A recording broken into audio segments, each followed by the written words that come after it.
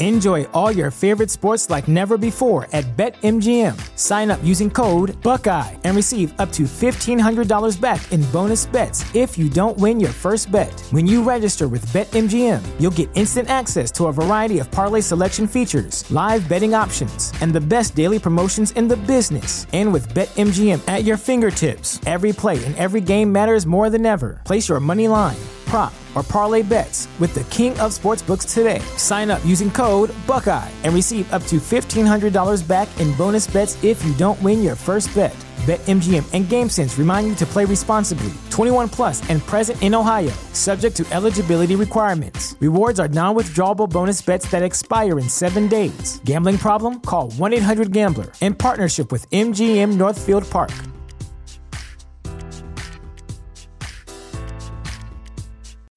When you need mealtime inspiration, it's worth shopping Kroger, where you'll find over 30,000 mouth-watering choices that excite your inner foodie. And no matter what tasty choice you make, you'll enjoy our everyday low prices, plus extra ways to save, like digital coupons worth over $600 each week. You can also save up to $1 off per gallon at the pump with fuel points. More savings and more inspiring flavors make shopping Kroger worth it every time. Kroger, fresh for everyone. Fuel restrictions apply.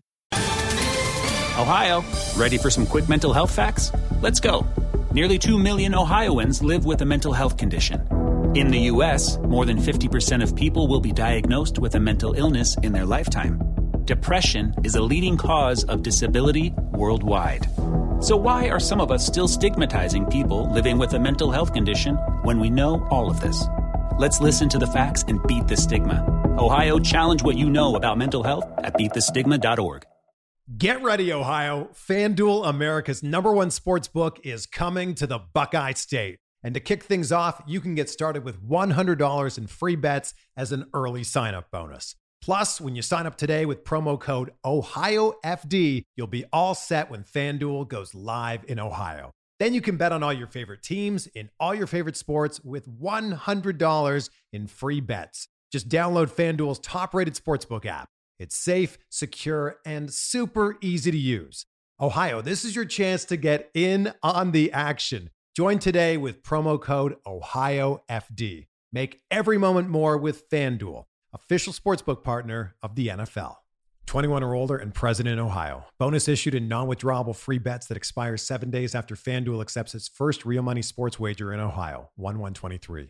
Unique user identity verification required. Offer ends on the go live date. Restrictions apply. See terms at sportsbook.fanduel.com. Gambling problem? Call 1-800-GAMBLER. Most people only see their doctor a few days each year. For all the other days, there's CVS Health Hub, where you can see a provider, fill a prescription, and grab the essentials you need in just one trip, even on evenings and weekends. For care between doctor visits, from earaches to help with diabetes or sleep apnea, visit your local CVS Health Hub today. That's healthier, made easier. Services vary by location. See cvs.com/healthhub for details. Some cars are comfy on the inside, but don't have power on the outside. And some cars have the horsepower, but none of the comfort. I used to think there weren't any cars that were the total package. But that all changed when I got my Honda SUV. It's rugged and sophisticated. And right now, Honda has deals on the entire Honda SUV lineup. CR-V, HR-V, Pilot, Passport, you name it. So if you're looking for a car that's the total package, the only place you'll find it is at your local Honda dealer. Hurry before they're all gone.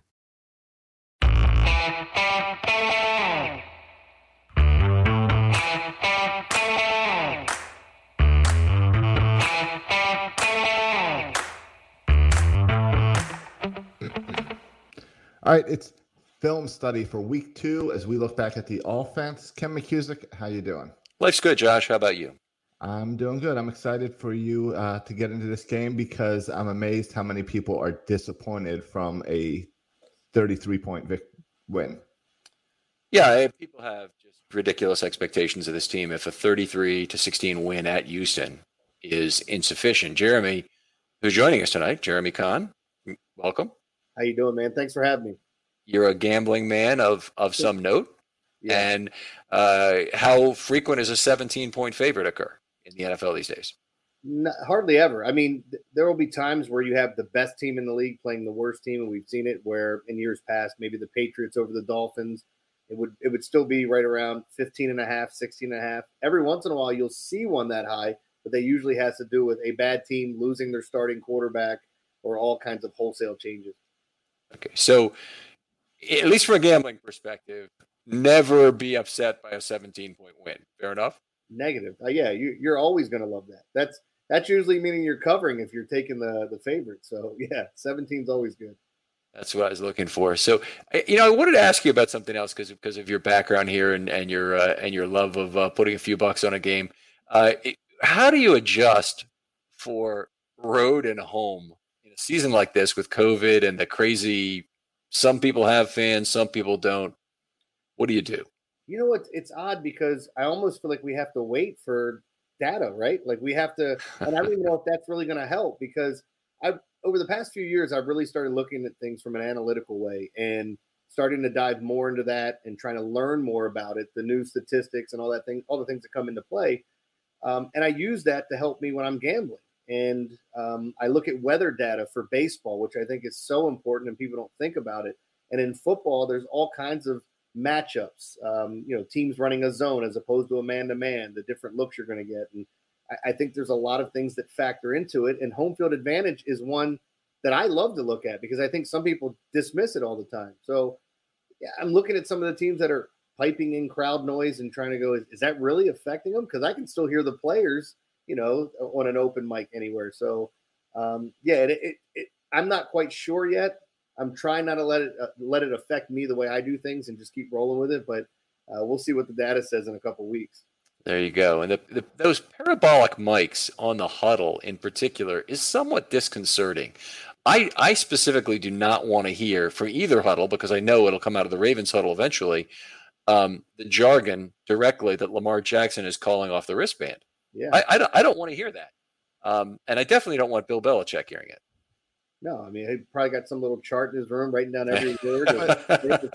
Right. But you guys are missing the fact that whether it's broadcast or not, Bill Belichick's recording it. He probably is, yes. I did like hearing Justin Tucker get picked up on that mic. Or a little excitement. Got it. Good stuff. Now, Ken, you just jumped right in and didn't introduce Jeremy. I assume everyone who listens to this show knows who Jeremy Kahn is because, Jeremy, you've been on 105.7 forever. Yeah, I've been doing radio in Baltimore for 20 years, and I've been over there for almost 15. Right. And it's taken you way too long for us to get you over here on Film Study. Ken, I was telling Jeremy before the show, we had him on episode 10 of Section 336. Wow. So that was like 7.5 years ago. So I couldn't find the recording. I looked for it yesterday, and thankfully it is gone. Well, Josh, I can say you've been way ahead in terms of your ability to get great guests over the years. So, thanks for all you've added to this. But, your own podcast in terms of the guests you can get, you're always getting players, whoever you really need to get. I don't know how, but every now and then a player says yes. So, but yeah, why don't we get into this game and, this convincing win by the Ravens. Yeah, kind of a formula win when I look at it, Jeremy, in terms of a win the line of scrimmage on both sides of the ball, which they hadn't done in week one against Cleveland. At least in my mind, they lost it on both sides of the ball and won it by the play of the quarterbacks, Jackson good, Mayfield bad. But this week, different. They're back to winning the snap count and winning on both sides of the ball. Yeah, I talked about it afterwards, saying it felt like an odd game to me. It felt like two different. You ever watch a movie where there's two different you're like, man, it felt like I watched two separate movies, and it felt that way watching that game. I love some of the looks that we got to see. I was a little puzzled by some things that I'm sure we'll talk about a little bit later. But and maybe I'm too hard on them as well, and I think fans are starting to get a little spoiled because you expect a ton. Not every week's going to be a blowout. I think the Texans still have a chance to be a good team and make the playoffs, although the scheduling gods did not help them out any. They got the Steelers this week. Mm-hmm. So I just think it was a good game played all around, and I really don't have a lot. I could sit here and nitpick a couple of things, and I'm sure they're doing that behind closed doors, but it was a good win. Yeah. Definitely was. We usually start with the OL scoring on the offensive line show. So if that's okay, let's talk about that. And I'm going to go through a player at a time, kind of give my thoughts, and then let's talk a little bit about their play. If you saw anything you want, jump in when you like, and usual raise a finger. I'll make sure I see you on screen there, and slow down when it's appropriate. Particularly if there's clarification that you don't think if I don't think I'm being clear on things, Jeremy. Okay. So Ronnie Stanley, first 62 offensive snaps for the Ravens, and that takes out those 3 kneels at the end. Made 57 blocks. I did charge him with 2/3 of a sack that I think PFF has let him off the hook for, but that came late in the first half. He allowed pressure that caused the pocket to be flushed first. Phillips was loitering in the pocket. As I said, he had kind of drifted back without providing a block to anyone, so he got a portion of it too. And Brown had actually made a very good 12-6 block on the on Watt on the play, which normally would have been enough to get him out of the play and give Jackson a full 3 seconds. But I also gave him a 1/6 of the sack on that one because he had done it by potentially impinging that back pylon of the pocket, as I like to call it, when he's trying to direct that pass rusher all the way around. But I think most people did not blame Stanley primarily for that one, and honestly, that's the way I saw it. 3 plays from the end of the half there on that play. Only serious charge for Stanley in this game. He got a B otherwise in total for the game and made 3 level 2 blocks, a couple of pancakes, had a really nice highlight block that I liked on a combination. Otherwise, just a solid game for Stanley. Maybe not quite up to his normal level, but a hell of a game. Nothing to concern you coming off that injury, anything like that? He is a freaking warrior, is all I can say. First of all, you probably saw the tweet during the week where he's getting out of the coffin. Did you see that? Yeah. How cool is that you have, someone engaged with a local fan base like that would give you that kind of a Undertaker look coming back from the dead. I always issue either expletives or a very high-pitched scream when I see someone go down, like we saw Tavon, unfortunately, this last week. But also Stanley in this game went down at one point, and I thought, wow, he got rolled again. Is this more serious? And unbelievably, he's in there for the next play on their next drive. Yeah, and I think you nailed it because he has been a warrior and one of those guys too that you can rely on, you can trust every single time he goes out there, and it's nice knowing you have that. Because when you look at the team that just played the Texans, they for so long were worried about it. They go out and find their guy and then, of course, end up trading away DeAndre Hopkins. And I know I'm getting totally off topic, but he's only had, 24 catches the first 2 weeks? So. Yeah. By the way, tangential storytelling on this show is greatly encouraged. Go off in whatever direction you want. I have these shorts and we start talking about the pass rush and all of a sudden we're talking about the tight ends or something. I mean, it's just weird. Yeah. But what I'm saying is when you have your left tackle and you have nothing to worry about over there, you're very confident. And some teams, when they're trying to get depth there or move a guy to right tackle, it's always nice to have that guy that you can trust to go in there if something should go awry. But, I've heard people talk about Ronnie Stanley saying, are they going to be able to afford him? Can they keep him? And saying, well, Lamar's so fast back there, he doesn't need a great offensive line. Well, if you want to keep that guy fresh and healthy, you're going to need a great offensive line in front of him. And I think the two go hand in hand. Yeah, I think they can't afford not to have Stanley, so they think they're going to have to figure out how to make that work.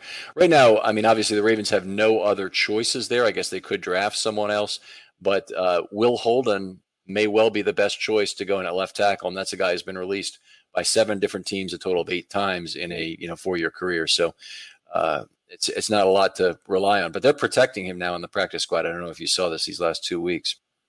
Yep. All right, let's move on. Bozeman has been terrific these first 2 weeks. Played well again.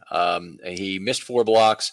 None of his 4 misses, and this is also true of none of Stanley's 3 misses, were losses at the line of scrimmage. And that's a distinction I make, even though the score is the same, because it's better to say move to level 2 and not make a block or pull and not make a block than it is to get beaten at the line of scrimmage on a play where the ball was out quickly. So there's a differentiation that I make there, but he didn't have any losses at the line of scrimmage this week that were just misses. He had 2 half pressure events, but otherwise was at 0.87 per play with a minimal adjustment this week because I don't think, frankly, the Texans defensive line is very good on that side. He got an A-. Made 6 of 8 pulls, 4 blocks in level 2, 2 pancakes. That's nice. And he had 2 highlights that were both different, but the one I really loved, got out in front of that screen pass and put a helmet-to-helmet shot on Eric Murray, the safety. I thought was pretty hot.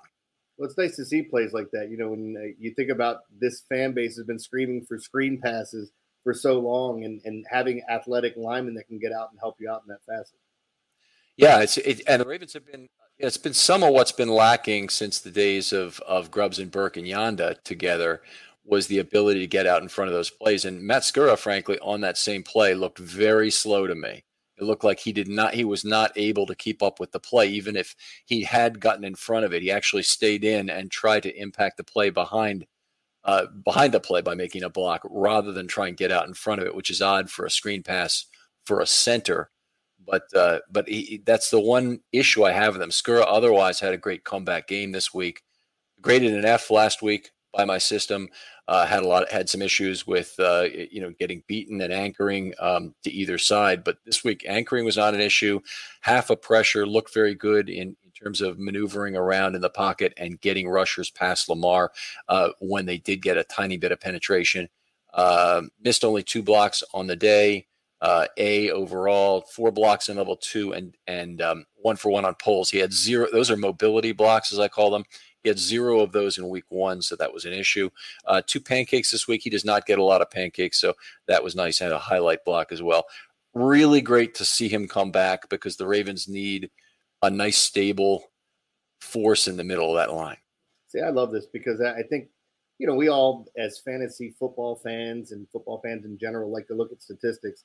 These are the guys that never get their name mentioned unless they do something wrong. So I love hearing you kind of break it down and talk about how many pancakes, how many blocks, getting to the second level, which that's so important for big playability and having those linemen get there. So I think it's great what you're doing. We had Matt on the show last year, and one of the things that I think, the PFF frankly doesn't capture is they don't capture it well when the player is left behind on a double team. So the Ravens have all these double teams, of course, they run in the middle of their offensive line to open up their run game with the time that the mesh allows, that additional fraction of a second they get to have the mesh allow those double teams to take an extra step, get somebody off their pins, get that guard moving up to level 2 or the center moving up to level 2. But oftentimes, depending on the defensive front or depending on the way the guys are lined up, Skura will be the guy who's left behind on the double team. And I think that's often not very well captured by other systems. And I really love that. I think that's one of the things he does very well is the guy's off his pins a little bit. He knows when to either try and finish him or try and hold him in place, which is often just as valuable. And I've really enjoyed that about Matt. Matt scores better in my system than he does, I think, for PFF most of the time. Yeah, I mean, I love PFF as well. Looking at the different numbers out there to kind of grade out some of these guys who's done well. And some people will refute things that PFF's doing. I mean, there's going to be a difference of opinion, especially when it comes to numbers sometimes. But, the matchup charts and all the other stuff that they've been using, I check that every Sunday to see. And it's funny now to keep looking the following week to see how accurate they are. And then on top of it, their grades once it comes out as well, just like you're doing. Yeah, you only get one reference point, really, that gives you all the individual players on a consistent basis across the field. And they definitely do that very well, is trying to grade these guys consistently across the league. So, I'm a fan of PFF as well. We have some differences in the system that we've been talking about for years since I first knew those guys. So we have some differences of opinion there. We don't need to go over them every time. Tyree Phillips, let's move on here a little bit, had a very difficult second game. So I thought showed a lot of promise in week 1. He graded out as a C-. That's where a lot of fine offensive linemen, most notably Orlando Brown recently, Bozeman also have started out. But he had an F in this second week and included contributions to 3 sacks. He had that 1/6 I mentioned when he was just loitering around the pocket in a way that didn't let Lamar escape. He had a 2/3 and a 1 as well in this game, which are bad ones, including getting steamrolled by, I think it was Omenahu, right, for the 1 sack. Yeah, pulled then shed by Omenahu. And ended up with it's not a disastrous F. It's 4 points below the D-, and there's lots of gradations of F. You can go really far down into the James Hurst versus the Chargers kind of F range, or you can be just short of the mark, and that's where Tyree ended up this game. Yeah. What? Go ahead. I'm sorry. No, I was just going to say, because people are killing him, and it's still early. I think you got to give a guy time before you really start trying to assess who he is, especially for the younger players. I think he's thrust into a really difficult situation. Week 1, I didn't get to talk to you about that, but I thought he played better than what I expected. But maybe the score is indicative when you're looking at things, and I know how you reevaluate. This past week, there were some rough spots and some things that he needs to work on.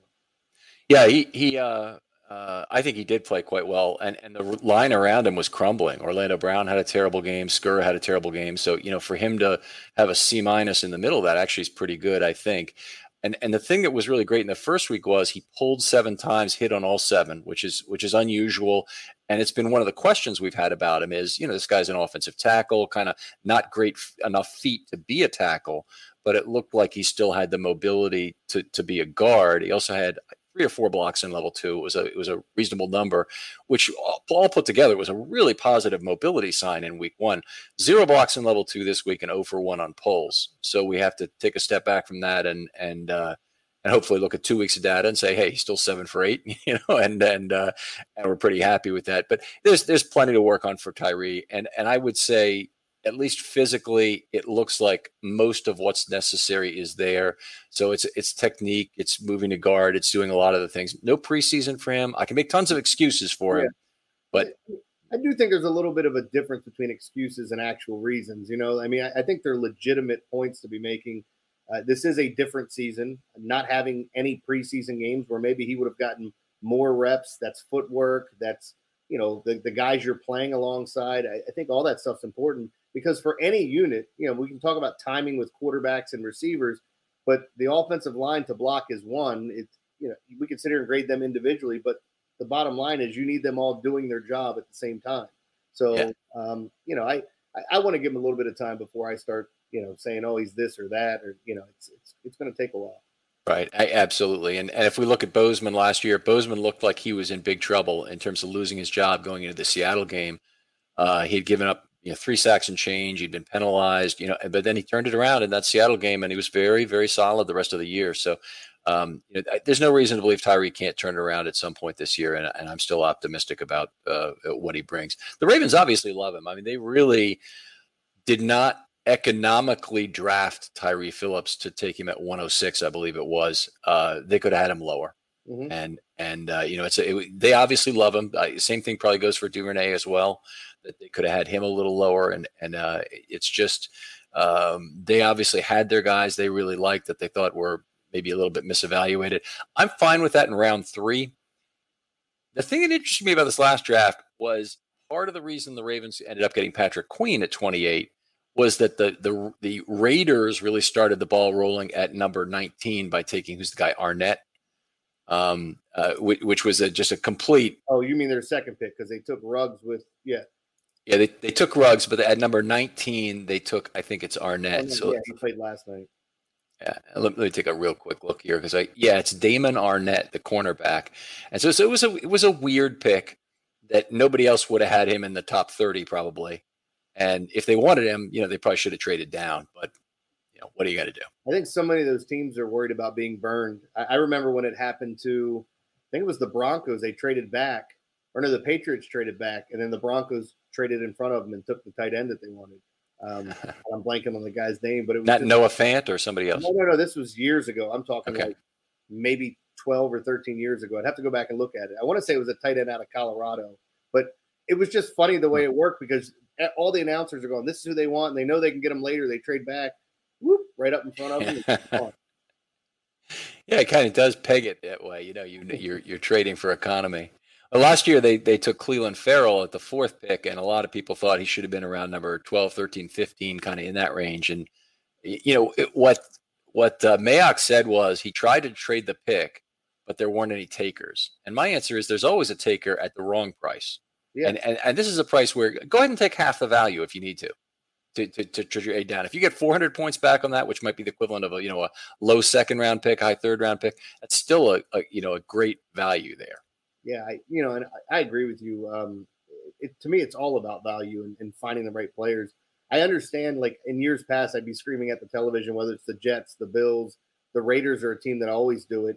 They go after whatever prototypical player they want. I remember we had a couple years ago where the Bills drafted 2 guys in the first round, and everybody was going, "What in the heck's going on?" I think one was McCargo from NC State, a defensive tackle. I don't even know if he's in the league anymore. And we see that quite a bit where there's nothing wrong with taking your guy. And I think Mike Mayock, even now with the Raiders, is still going to do that, where he ends up taking some surprise players where we're going, I thought he was the 4th best receiver, not the 1st, Yeah, there you go. So a couple in the last 2 years for sure. What else do I have to say about the offensive line? I'm sorry. We didn't go to Orlando Brown yet, did we? No. So Orlando Brown gave up 1 1/6 sack as I have it. So I think that's a little bit better than some other groups have him scored, but 0.84 per play. Most of that was against J.J. Watt, of course, on the day. So he gets a fairly substantial adjustment for an A there. What I really loved about his game, some of this is shown up on the Ravens video today, is he had 7 blocks in level 2. Really progressed well, missed only 1 block, which is very hard to do at right tackle to avoid missed blocks when the runs go to the opposite side. So you're often put in a position where it's very difficult to make a block. Had 2 pancakes and 2 nice highlights in this game that I like. So a real positive game. He did not score well in week 1, got a D-. So for him to come back with an A in week 2 is very welcome news as well. So great grades across the line, really. Yeah, I'm looking forward to seeing a few weeks down the line how some of these grades look and how these guys are stacking up. Again, we can go back to all the reps they had in practice. Some of it may not be actually getting those game reps in preseason, and maybe that's excuses though. If we go back and look at it and they're still struggling, but I'm interested to see just how this group plays together, and if we get to see for once and all like this team make that push because. Talking about being a gambling man, I'm not going to lie. I put a few bucks on the Ravens this year, and I feel really good about it. Knock on wood, barring any injuries. What kind of a price did you get this year? So I got them. I want to say it was like 7 to 1. I think. Okay. So it might be like 6.5 to 1 technically. Okay. But I got them, and then I also. I was doing some baseball ones, but I also started looking at some other teams that I thought could make a run. Initially, at the beginning of the year, I liked the Colts. After seeing them for 2 weeks, I don't like them that much. I really think it's 2 teams in the AFC unless something happens. And in the NFC, I think it's a little bit more wide open. But it'd be interesting to see, if Arizona or any of these other teams kind of put it together. But I always look for good odds too. If I think there's value, like I put a wager on the Utah Jazz when they made their big trade in the offseason. I hit it quick, and it was like 35 to 1, so I couldn't pass it up. But it turned out to be a bust, of course. But it's if the odds are good, I'll take the chance with it. All right. Do you have any particular source you use, like Odds Checker or whatever, to look across multiple books online? No, I mean I have a couple of things that I've checked like that, like Odds Checker. I kind of have the sites that I use now. But I do watch those, I use scores and odds and wagerline.com for years. But I would go back and just try to look at all the line movements. So I have some stuff saved and some websites that help me out there. Okay. All right. That's cool. I'd love to talk to you more about that another time. Yeah. Patrick McCary in for 2 plays in this game, 2 jumbo formations. I think most people caught the really nice seal block he had on Ingram's 30-yard scamper for the touchdown. But there are people questioning whether or not he should be replacing Skura. One thing I saw a lot of on Twitter, a lot of on Reddit, a lot of other places, is they've got to make changes. Mm-hmm. This week was terrible again. They allowed 4 sacks, and I think I went into this with that impression. Be honest, in watching a game, it's very difficult for me to immediately approximate scores. I really have to score it block by block to get there. And I thought, wow, that 4-sack game, they looked like they were a mess for part of it. And I saw what happened in the second half. They were running the ball effectively, but I did not think the grades would be nearly as good as they were. Yeah, it's funny that it comes out that way because it kind of goes back to what I said in the beginning, that it felt like 2 different games to me when I was watching it, where I'm questioning a lot of things. I'm looking at it saying, well, the offensive line doesn't look good. And then they come out and they run the ball successfully in the second half. And it was another dominating performance where I feel like some fans are going, they could play better. Now you have the Chiefs coming to town. And, everybody's amped up for that. So this will be a nice little litmus test this week. Yeah, I can't wait for Monday night. I don't know about you, but how about Lamar? What did you see from him in this game that you were either happy with or unhappy with? It's really, I mean, there's a couple times to speak of being unhappy with, where I still look at it going, all right, I'd like to see him do this, get down here, get out of bounds, but it's hard to argue with it because he's so good. But in this game specifically, I know it's part of the makeup there, but it looked like he eluded J.J. Watt, and I thought he could have run to the outside and at least tried to make something happen with his feet. But it's that quarterback mentality where he wants to stay up, and he came back into that sack from Watt after I felt like he eluded him. I think was it the first one? Is that the first one of the game? Okay, so there was let me go back to it could be the sack -4 on the second drive, first play. Yeah. Okay. That sounds about right. But anyway, so he went back into it, and I'd like to see some more, like less of that. I still like, and talking about Lamar, I still like the fact that we're seeing him get better as a thrower of the football.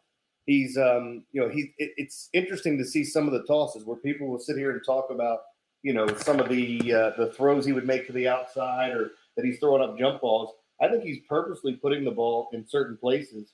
And you're seeing that with some of the throws to Andrews and even on the inside to the receivers. Yeah, what was funny about this game was he had 50% ample time and space, which is very high in today's game. The manufacture of quick pressures has gone way up since I started keeping that statistic, which is intended to reflect a 3-second pocket with room to step into the throw, which is a tremendous amount of time in today's game.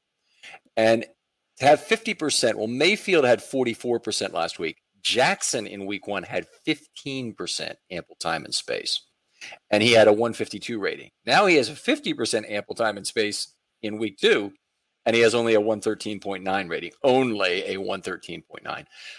I thought he did leave some yards on the field. He probably left some opportunities on the field in terms of throwing the ball down the field, pushing some deeper throws in a game where he had this much time. Yeah, and sorry for my rambling as my battery almost died. Ken was probably wondering, I'm running around my house trying to make sure it's not going to die on me in the middle of this, so my apologies. But yes, and just watching him, I love seeing his growth. Not only as just a quarterback, but a football player. I think there are times he takes hits, and he wants everybody to see that he's the first one back on his feet, like he's not hurt.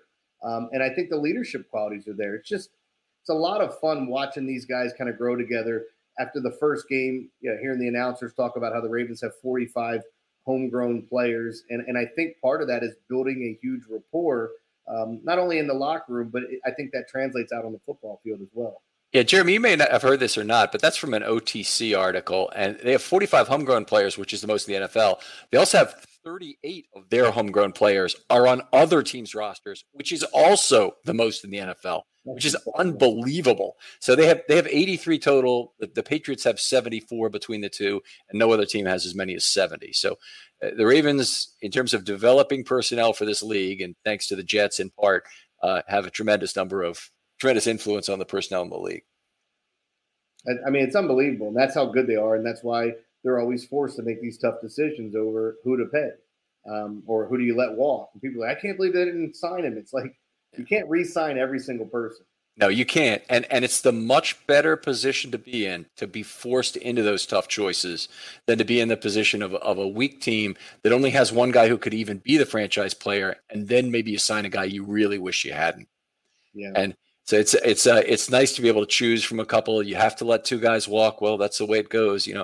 They let Pernell McPhee walk at one point. I was devastated by that to a degree, but McPhee ended up being a guy who didn't really stay healthy for all that second contract. And you understand that it's not going to be everybody. You have to let some of those guys go.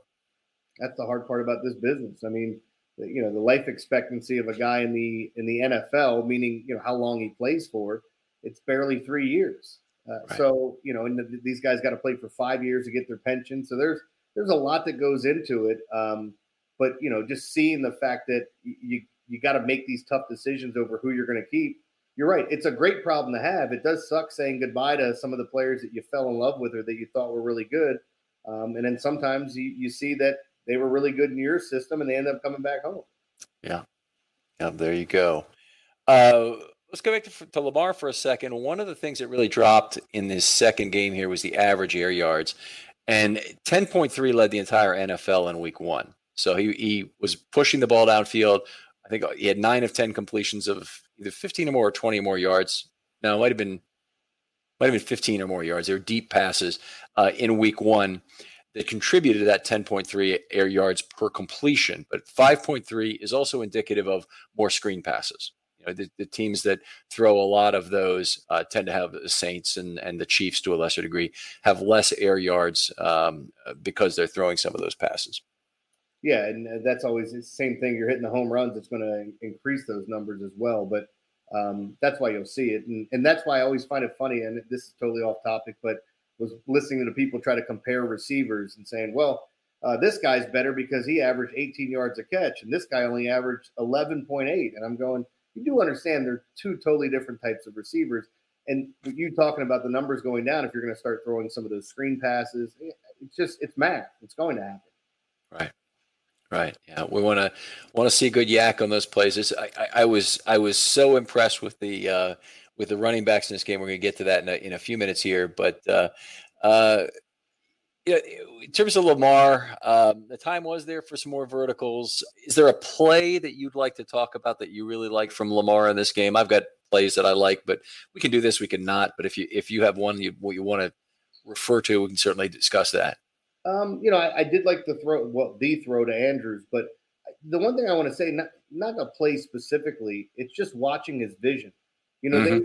This past week in the NFL, they were kind of they highlighted Cam on Sunday Night Football, where he looked at his receiver and he stared the guy down and he knew where he was going pre-snap.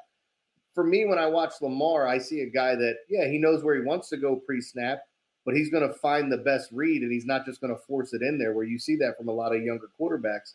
But the progressions that he goes through, and now it's kind of funny because I think more and more of the national audience is starting to figure that out, how intelligent he is back there. So, I did like the decision-making for the most part, but there wasn't a specific play. I know you have a couple that stood out to me that I went. I mean, I think I'm getting accustomed to him just making really good throws all the time now. Right. I always love extended plays, but I really love the throw to Duvernay on the crossing route. First of all, thrilled to get Duvernay in. I'm sorry, say again? Was that a third down? Now I have to look back and see exactly where it was. Notes. Yeah, it's going to be harder for me to find this. Right. It was definitely a first down on the play, and I think it might have been a gain of 18, and I'm trying to find it here. No, it might have been the gain of 19. I think it was a first down play in Q2. Okay. Yeah, I love, the fact that we're seeing everybody get involved. Okay, you're seeing that you don't, like we were talking about this on our post-game show where Belichick wants to come in and take away what you do best. And you see the way the Ravens run the football. You see the way they throw the football. There's not a singular guy you're going to take away. You take away Mark Andrews, you've got Hollywood. The same way if you look at Kansas City, you take away Kelsey, they've got Tyreek. And I think there's a lot of similarities there. So I love seeing the fact that they spread the ball around and everybody gets a little bit of the wealth.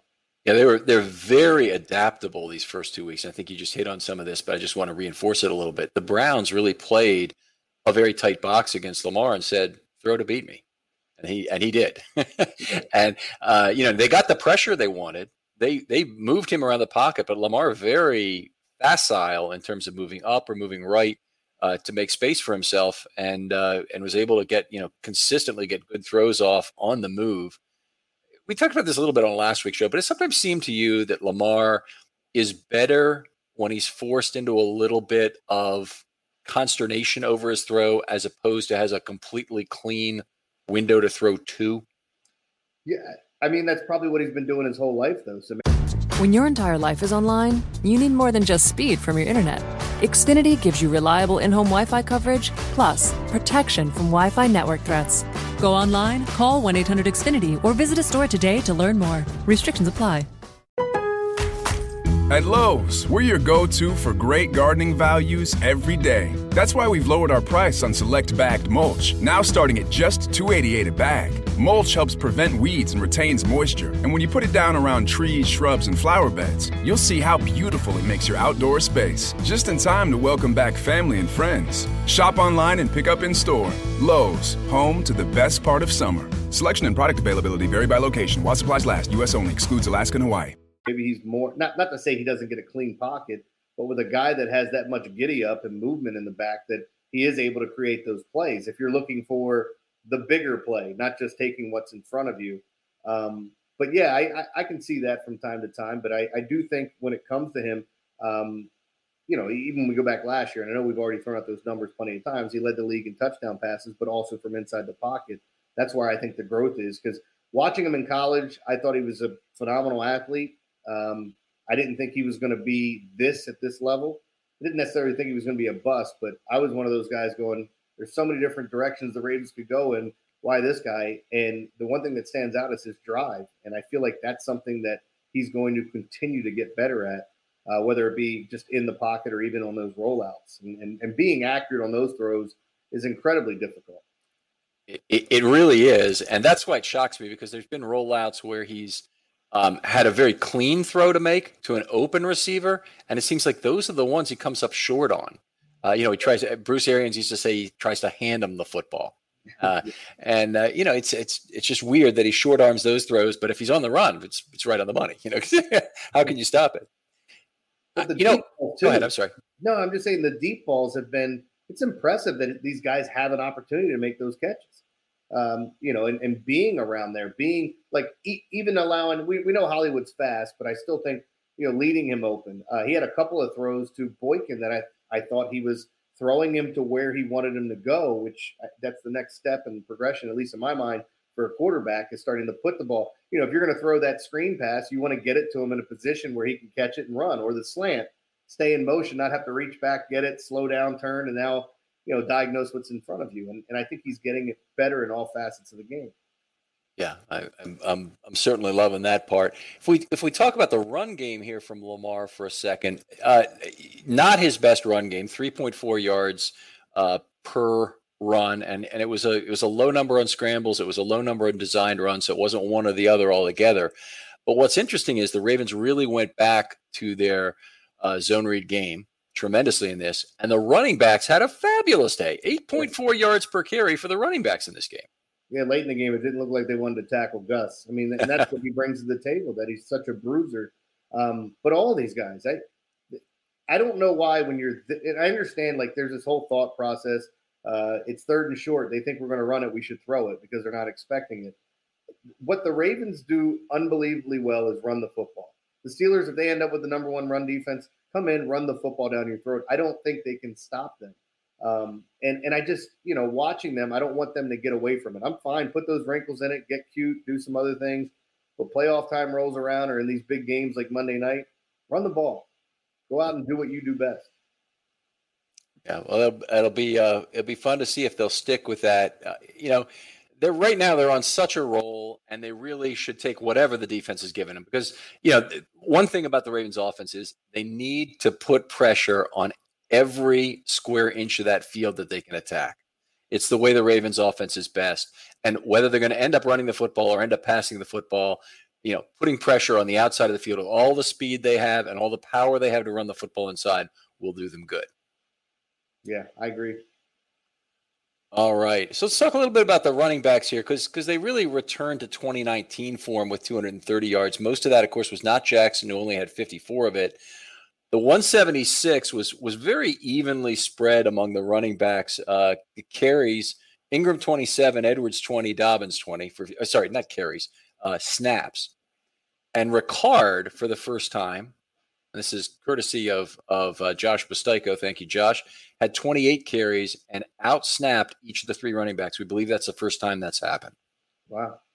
I mean, you look at those numbers, it is surprising. I think a lot of us were asking some questions after the game about how the whole thing's set up. But what are your thoughts, Ken, and just with the backs and how they use them? I mean, we can talk about each one individually, but I don't know how you find a problem with the system as a whole of not having a number one guy and just rotating through these, because those Texans, I mean, maybe they didn't want to tackle at the end, but they were also tired. I saw Cunningham on Dobbins' run in particular, which was the last competitive play of the game, about right before the 3 kneels. And he just didn't want to tackle. He didn't want to tackle, and he didn't want to run after Dobbins in any way. And just they ran them into submission in that second half. Were you surprised only 2 carries though? A little. He had a great pass on the outside, a screen pass or a flare pass where he evaded Cunningham. So he had that. I'm a little surprised that his carries were as low as that. Am I really bothered by it? Not really. It's the opportunities will come up as they do. And if you look at the typical division of carries between the 3 backs, you probably see something like that in a lot of games where maybe Gus Edwards only gets 2 carries one game, and Dobbins did in this game. And maybe that's how it goes in the end. I just, when they drafted him, I didn't say it would necessarily happen midway through the year, but at some point I thought he would end up being the feature back, that Dobbins would be the guy at some point this season. But I mean, you've got 3 very versatile guys you can use. And it is odd to sit here and look at Gus Edwards, because if they wanted to make him the feature back in the system, depending on how many carries that is per game, I think he could do it and be very successful in that type of style. Right. Well, they could, and they did in 2018, to win down the stretch. I'm with you on that. And, one of the things that I think on in terms of Dobbins getting the feature back role is that they really have to plan for a life after Mark Ingram after 2020, because he's going to be an expensive contract. They need a lot of money. They need to find a lot of money for other offensive players and Marlon Humphrey to get them signed. And I think, unfortunately, part of that's going to be a cut of Ingram. Yeah, it sounds like it's inevitable, even though I know the players love him, the coaching staff loves him, but it's business. Did I just call him Melvin Ingram, or did I call him Mark Ingram? I heard Mark. Okay, good. Did you call him Melvin? No, I don't know. I got the Chargers on my brain after that ridiculous loss the other night. Yeah. All right. So let's see. What else do we have to say about this? I thought that Ingram coming back and playing well in this game was a really nice thing to see. Definitely did not have a great week 1 against the Browns, but for him to come back and run well, the Wildcat snap was cool, was really nice in terms of what I take for portent for the running game for the rest of the year. Plus, he had a phenomenal roundhouse kick. The celebration. Yeah. I was wondering what was going on there, but last year, before they got Mark Ingram, and Scott used to always bring it up, that I said I thought he would be a perfect fit here in Baltimore. And he is. It's just a shame you're getting him at the back end of his career. But he still has, because of splitting time down in New Orleans for all those years, he still has plenty left, I believe. I just think his time's going to run out here because of what they have and just being cost effective at that position where you're going to have to pay a bunch of other ones. But I really enjoyed watching him play here. I think a very versatile back, a lot stronger than what you would think. And, it was fun watching him on Sunday kind of get back into it, especially after, like you mentioned, week 1, everybody was kind of questioning what's going on there. Yeah, he's 5th, I believe, in active carries. Yeah, he's 5th with 1,542 now carries. And there's a big division between him and the guys ahead. LaShawn McCoy has 2,400, so he's 900 ahead, obviously. Lynch, Peterson, and Gore. Yeah, all those guys headed to the Hall of Fame. Yeah. And that's actually the dividing point. I think the guys Ingram and below are not headed to the Hall of Fame, and that's Ingram, Bell, Alfred Morris, Lamar Miller, players like that who are just a notch below. I saw one thing that had Ingram with between, I think, a 10 and 30% chance to the Hall of Fame, but it ain't happening, folks. And as much as I love what Mark Ingram's done in 2 years here in Baltimore, sorry to say that's just not going to occur. No, I can't see that either. All right. Well, why don't we? This is usually a point in the show where guest and I each talk about an offensive play, and we've talked about some of them, obviously. Just to alternate, make your points about whoever you like, and I'll kind of respond to that, and then name one of my own. Yeah. No. I want to go back to that Wildcat play that you were talking about, because I loved seeing it. I loved seeing Mark Ingram in that type of situation, and it was funny because as I was watching Sunday Night Football and Cam Newton, at the end of the game, everybody's going, "Well, they got to run the play. They got to run their power because." Nobody can stop it. And then they show it. And of course, with an empty backfield or a running back there, you're going to get a run or some goofy gimmick play. I love seeing the Ravens add some of that in, even though, not too much because you're not going to see the ball out of Lamar's hands, but they run the ball so well. He split out wide, and of course, we saw what the finish was. Right. Yeah. So did that bother you at all that they did not really consider motion on that final goal line snap for New England? I was happy with New England losing, so not bothered by that at all. But it's just, you give the defense something else to worry about, and he can still contribute on a power run play if you use motion. The Ravens, I have this feeling that the Ravens in that same position would have used motion. Yeah, and I just think it makes sense. From an offensive standpoint, we could sit here and talk about just blocking, but it's not, taking on your man, blocking him. Of course, you're helping everybody else do their job, get open. But when it comes down to motion, or even if you're running a route, or if they have to respect speed, you're also doing the same thing by taking the guy out of the play. That motion starts getting people filtering this way. If you break it back, I didn't like that in the Cam Newton play that they showed their hand like right off. I mean, you knew what it was, so it's like, okay. And then you saw a couple of guys dive at that play. Actually, Bobby Wagner's the one that blew the whole thing up. Yep. And everybody else was getting credit for it, but he's the one that made the play. Well, whoever was on the right side, who both undercut the block and also got his arm on Cam's ankle, deserves plenty of credit. Don't get me wrong, but Bobby Wagner did shut off the backside with that A-gap penetration that was great.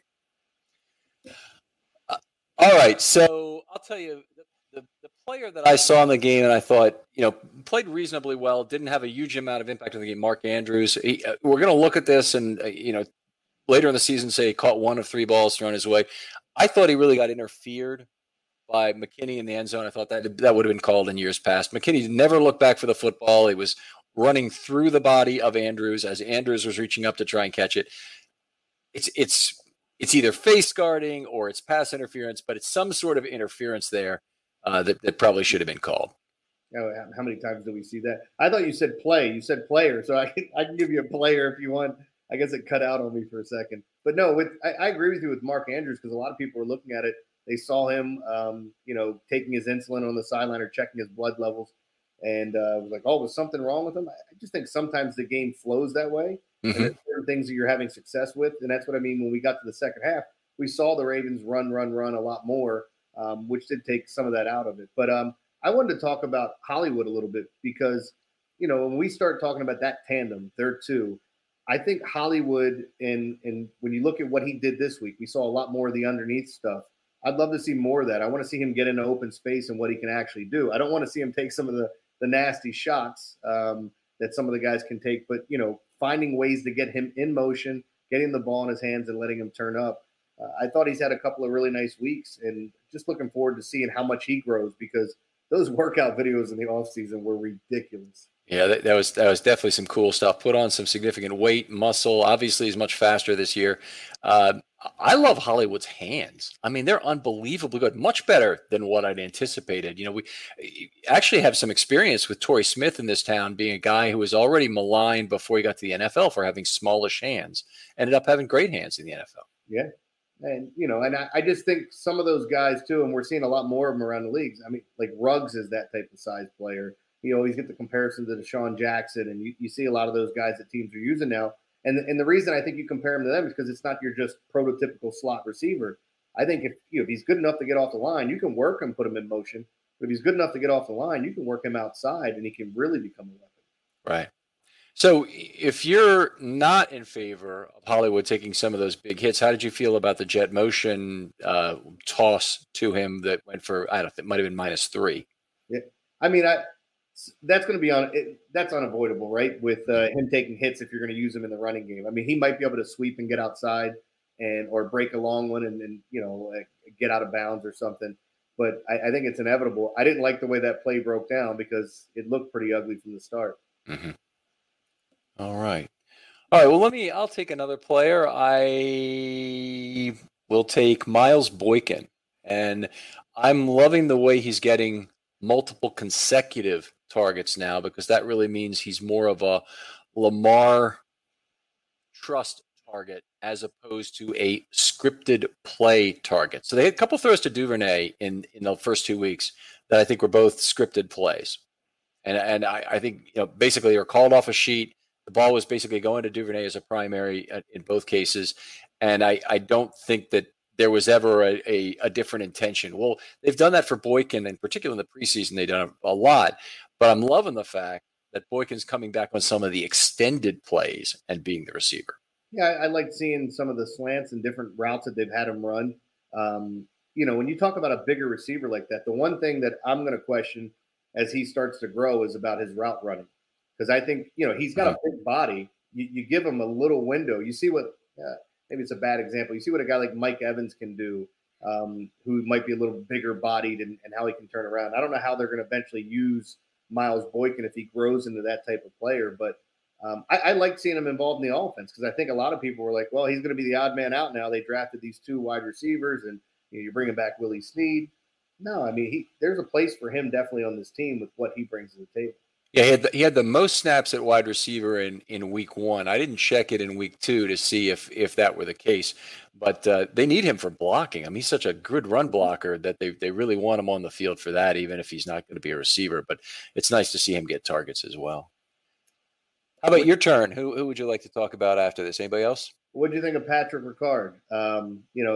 He had the nice little catch down there, and he's just kind of a do-it-all. Look, in a blue-collar town, blue-collar city, you have to eat this up and love with Patrick Ricard. I mean, he brings his lunch pail and just goes to work.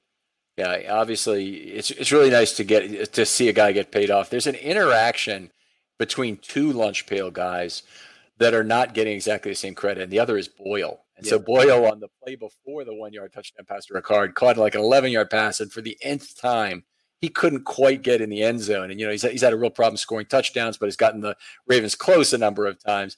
And then they throw the little 1-yard pass to Ricard. He pops up. It was a really good catch, but he popped up then and got in the end zone. Pretty easy kind of a route for a touchdown. And Boyle's just got to be so upset about that. So. Yeah, I mean, Boyle had that streak forever where he didn't get in the end zone. And, everybody used to bring it up to him all the time. But he had a play in the game, too, that I thought was pretty funny. And I'm not sure if it was just a run by Lamar where he didn't pick up much or if it was an actual sack.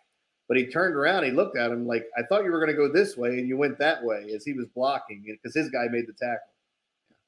And that's not something we're accustomed to seeing. Nick Boyle doesn't miss blocks. He's probably the best blocking tight end in the league. Yeah, that's true. And they have him on the field for as much as they have any of their skill position players. 51 snaps this last week.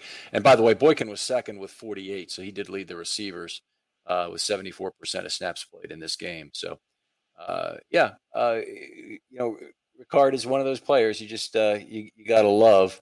The only other guy that we talked about a little bit earlier, Devin Duvernay, I really want to see more of him in the offense. They've obviously used him in a scripted manner so far, and he's just played a handful of snaps. I think he might have had about 10 snaps the first game, and he had 6 this game. That's not enough for me. Yeah. I'd like to see more. We didn't see Prochet at all in this game, but it's really Duvernay that I want to see more on the field at this point. Yeah, I want to see what he brings to the table. I mean, look, you have Willie Snead there. They've got different sets. When you look at all the different things that they can do, whether it's whatever type of personnel, I don't need to sit here and list all the numbers. They've got options, and I think they can do it all well. But I'm interested in these young guys because for years everybody's talked about the Ravens not being able to draft a wide receiver, which I get it. It's not the easiest thing, but it always depends on where you're drafting. I think they've developed a couple, but not that Julio Jones type or Devontae Adams. They haven't got that yet, unless Hollywood becomes that. Yeah, you got to be very encouraged though by the 4 wide receiver DaCosta picks so far in terms of their development. Only Prochet is the only one who really hasn't got on the field yet to make a catch, but otherwise they all look pretty good in their period to date. Why don't we move along here and do some mailbag? Josh, what do we have in the mailbag today? All right. Again, we should start doing the mailbags at the top because you guys steal all the mailbag questions by the time we're an hour in. So the mailbag is where you can get your questions in using the hashtag FilmStudyMailbag or commenting over at filmstudybaltimore.com. All right, let's start with Adam's question, who's wondering if bringing in an extra blocking tight end would help the right-handed run game. Okay, great question. So they did get an extra blocking tight end today, Culkin or whatever the guy's name was. I missed the exact name. The guy they signed at the practice squad. By the way, Jeremy, have you heard? Did they elevate anybody to the 53 with the IR move for Tavon yet? I didn't hear a corresponding move yet. I can find out. Yeah, I didn't either, and that makes me believe that something might be going on. So I think their waiver claims had to be in. So if they're going to take somebody else from a practice squad to replace him, it wouldn't be that. But they may still be considering whether they street free agent, a trade, or either elevate Bonds or Khalil Dorsey in that spot might be the right move. Or even Nigel Warrior could come up, I guess, and they could make other decisions about who's going to play the slot role. But to answer Adam's question, yes, an extra big blocking tight end would definitely help. I'm a little bit with Boyle already. The next blocking tight end has to have more quickness with still some blocking ability, kind of like James Hurst was, because I think the value comes in putting him in the backfield and getting him out to level 2 or 3 from there, where he can make a block on a safety or a corner better than a lineman or a fullback can. I think you gain a big advantage if you have a wide receiver who can do that specifically. All right. You mentioned already you were talking about Mark Andrews and getting less snaps. Is this something that you think was just rare on Sunday, or do you think it's something because the Ravens had the lead the whole time, they didn't need him? I'll start, but Jeremy, you had some good observations about the insulin pump. 38 snaps on offense is 58% of the snaps. He had 41% all of last year, tying Hurst exactly in terms of number of snaps. I'm not overly concerned about that number. That seems just fine to me. Yeah, I didn't have an issue with the number either. I mean, there were people talking on social media about him checking his blood sugar level, which is common for someone that's type 1 diabetes. But and there, the big conversation was something wrong? Was he lightheaded? Did he? Yeah. No, we're not privy to any of that. I think what was wrong is there was no fans in the stadium, so they had to show something. And he's probably always doing that on the sideline. And you're probably right. That's going back to, when people would say, does Flacco ever look at this? Or, I've never seen them do that on the sideline. It's like, yeah, they do. They do it all the time. What are you talking about? Before we move on to that, did you ever get a good explanation, maybe from a medical guest or something, about why a type 2 diabetic has extreme coronavirus risk, but a type 1 diabetic, for some reason, is not an opt-out guarantee or an opt-out qualification? I didn't know. I mean, we talked – look, in the down times with the coronavirus hitting and no sports going on, I think we pretty much covered everything. But we had different doctors on, but we never got into that specifically. Huh. Okay. I always interested me, but anyway. According to Google, type 2 causes more major health complications, even though it's milder. Interesting. All right, but let's move on to football, because we're better at that than doctors. So next question is, do you think the Ravens are trying to basically be the same offense as last year, or what type of offense do you think they're trying to be this year? It's hard to judge on 2 blowout victories, but what do you think they're doing? The one thing I pull from these 2 victories is they really took what the opponents gave them. Cleveland stacked the box. They said, pass to beat me, and Lamar did exactly that. The Texans were not up to the challenge physically, wore down as the game went on, and the Ravens matched up very well with their power running and their zone reads. It's worked out both weeks so far in terms of playing to the opponent's weakness. Yeah, I don't know how much difference they're going to get. I'm curious how much. Are we going to get into each game and play it, game by game on how they're going to attack a team depending on what they give them? Or are they just going to come in and say, here's what we're doing, stop us if you can? And to your point, Ken, they've been doing exactly that with, I'm looking at it going, man, I thought they'd run a little bit more here against the Browns, but they just dominated the game. It really didn't matter. We saw them just throwing it quite a bit more. And last week, again, a tale of 2 halves where throwing it more in the first half, running a little bit more in the second. And part of that may be that you had the lead, you started to pull away. But I thought they were very efficient. I'm just wondering how much more, I don't want to say gimmicky. It's the wrong word, that we see Lamar dropping back and just kind of assessing the field and slinging it. And that, do we see him get into a sugar huddle at some point, a muddle huddle or something like that? I'm wondering if we're going to progress into that at some point. Yeah, we've talked a little bit about that on this show, but particularly with no fans, it's certainly an option to run the no huddle. But one of the things also is that Roman seems to really like switching in and out fresh legs. And I mean, you just look at this game in terms of the running backs, it really worked. But even in terms of wide receivers, with nobody playing over 74% of the snaps, they're doing a good job of keeping fresh legs on the field. And that's one of two ways, with the no huddle being the other, to really tire defenses. Yeah, and I'd like to see a little bit of it, but they've done a great job. I'm not complaining about it. I'm just saying, for what the guy's asking, could we see a little bit more of that? Maybe that's a possibility. All right, and speaking of attack, Jalen points out that he feels the opening drive is key, and I'm sure that's in reference to the Ravens always needing to be ahead of the game. So would coming out passing and then go heavy with the run game be a good strategy? I guess it was in this game. The Texans certainly gave up some big plays in the passing game early on, and then they really started to get worn down and get beaten by the run. I think there are a lot of teams that are similar to the Texans that are on the Ravens schedule. The Browns, in particular, are very heavy on both the offensive and defensive lines. That's where they spent a lot of money and draft capital, and I think that's where they're good. Other teams, they've spent more at other positions. Yeah, and when it comes down to, I guess, Monday night when they face the Chiefs, I want them to be balanced, to be honest with you, and attack when you can, because I think they'll have opportunities to get down the field with some of the matchups that they have. I think Kansas City, I'm not telling you they're going to have that Super Bowl hangover this year. Clearly, these are the two best teams, but I really like the Ravens come Monday night. So -3.5, you like the Ravens too? Or do you like them on a money line wager? I would prefer the money line. But I have a weird hunch that they're going to come out and it's going to be a bit of a statement game, whether that means they win by a touchdown, double digits, or whatever. I really like them at 3. That hook is always scary because, games can always come down to that. You could be up 10 and give up that backdoor touchdown and then win by 3 and you lose by the hook. Well, according to the international lines here, it looks like the Ravens are shortening at most books, but one UK book still has it at 156. So if you want to bet $1, you get 56-cent return on your money. Yeah. Is the 3-point spread simply because of home field? Well, that's the question.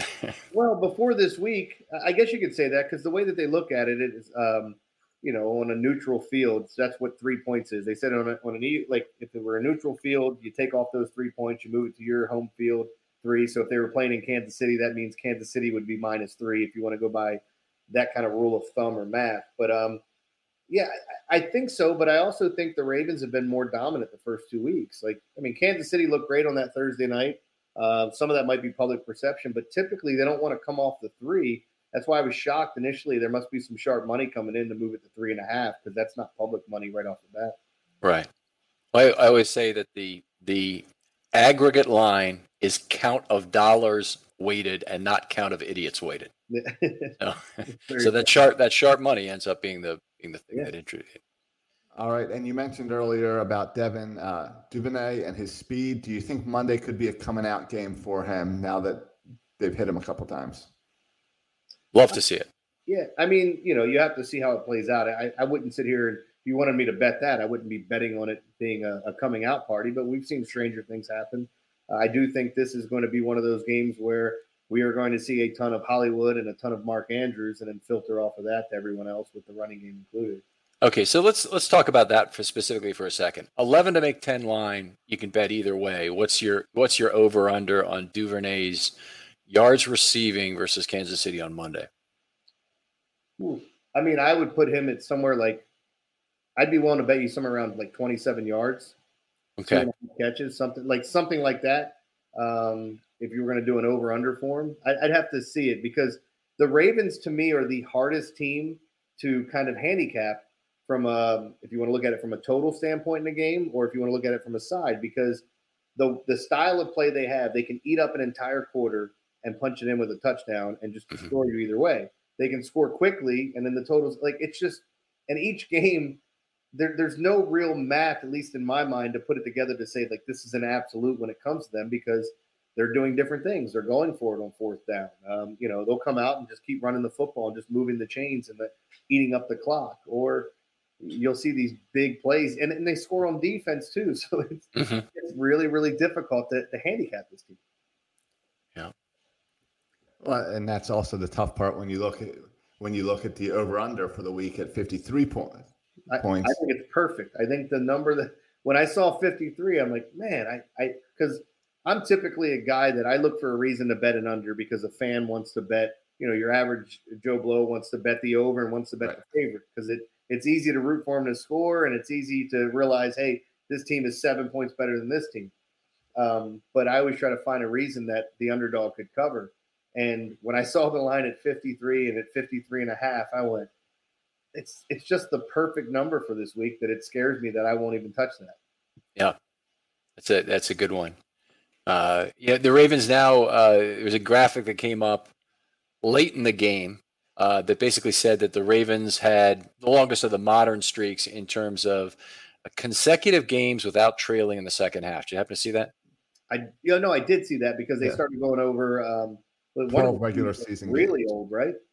Wasn't it? Yeah. So the two teams, they've now done 13 in a row. And the two teams ahead of them are the Akron Pros, who did it 19, 20, and 21, played 19 consecutive games without trailing in the second half, and the 29-30 Packers, who went 18 in a row. But here's the trick. Those teams, the Akron Pros, went 15-0-4 during that time. By the way, the Akron Pros in 1920, okay, just to go back to the very first year of the quote-unquote professional football, outscored their opponents 151-7 in an 11-game season. What record would you estimate that would lead to?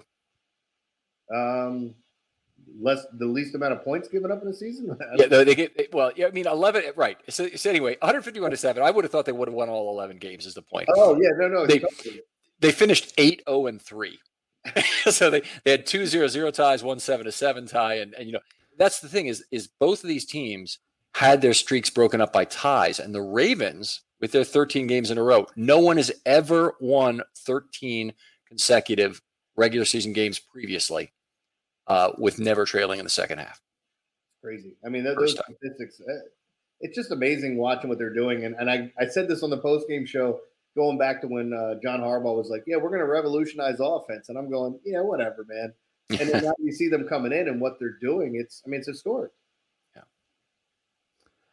All right. Well, that takes care of the mailbag. Again, get your questions in. #FilmStudyMailbag. Next episode, we'll be looking ahead to Monday night. So get your questions in about the Chiefs. All right. Jeremy, can you plug your Twitter? And I know you're on the radio generally every night with the lowdown. Yeah. So it's Jeremy Kahn 1057. That's my Twitter handle. And so what's going to happen with me being at nights is my show's typically 6 to 9, but our 1057 The Fan carries the NFL games outside of this Monday night because obviously we don't have the rights to the Ravens. But every Monday night football game, I'll be going to about 7:30. Every Thursday night football game, I'll go to about 7:30. And you'll hear me on my full show Tuesday, Wednesdays, and Fridays starting next week. All right. That's terrific, Jeremy. Really, it's always quality stuff. You have a great following in this town. There's a lot of people who some people like and some people don't are on the radio. I've never heard anybody say anything bad about you, my friend. But you haven't met my family then. No, they don't say Yeah, you've had a really good PR person the past few years. It's really been helping get your name out there. All right, Ken, new article up on FilmStudyBaltimore.com. Complete with the Reddit share button that you requested. Thank you. That's great. I really appreciate that. That's going to make it easier. But with the defensive articles out there, the offensive line article will be out there tomorrow with some of the stuff we talked about here today. And we have 3 more podcasts this week, actually 2 more podcasts this week and 1 special. But we have Know Your Foe tomorrow with a Chiefs expert, Seth Kaiser, coming on.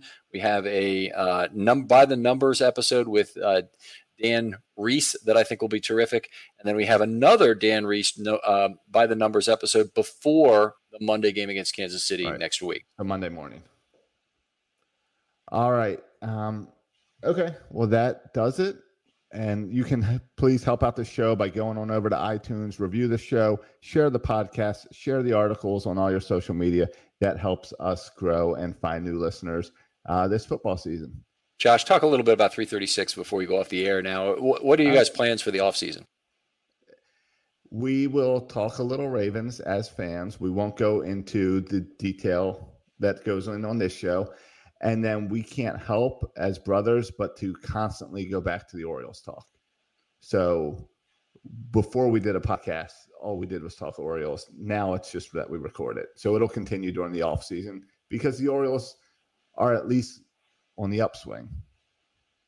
So New episode there came out yesterday talking about what we enjoyed this past season and what can carry into next season to be a bunch of fun over there.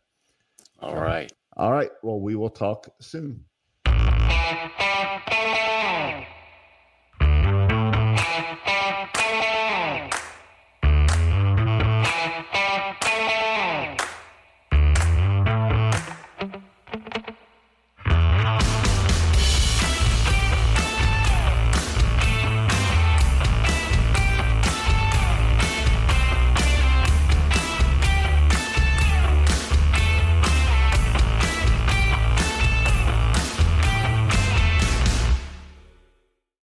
When your entire life is online, you need more than just speed from your internet. Xfinity gives you reliable in-home Wi-Fi coverage, plus protection from Wi-Fi network threats. Go online, call 1-800-XFINITY, or visit a store today to learn more. Restrictions apply. Introducing the Lowe's List for Innovation. While our aisles are filled with innovative products, we've selected our favorites just for you. Like the exclusive Whirlpool washer with industry-first 2-in-1 removable agitator. We love this washer because you can customize any load. And with other smart features to streamline your laundry routine, this product is a must-have for families. Shop the full Lowe's list of top picks at Lowe's.com. Lowe's, home to any budget, home to any possibility. U.S. only. This is the story of the one. As head of maintenance at a concert hall, he knows the show must always go on. That's why he works behind the scenes, ensuring every light is working, the HVAC is humming, and his facility shines. With Grainger's supplies and solutions for every challenge he faces, plus 24/7 customer support, his venue never misses a beat. Call quickgrainger.com or just stop by. Grainger, for the ones who get it done. When you need mealtime inspiration, it's worth shopping Kroger, where you'll find over 30,000 mouth-watering choices that excite your inner foodie. And no matter what tasty choice you make, you'll enjoy our everyday low prices, plus extra ways to save, like digital coupons worth over $600 each week. You can also save up to $1 off per gallon at the pump with fuel points. More savings and more inspiring flavors make shopping Kroger worth it every time. Kroger, fresh for everyone. Fuel restrictions apply.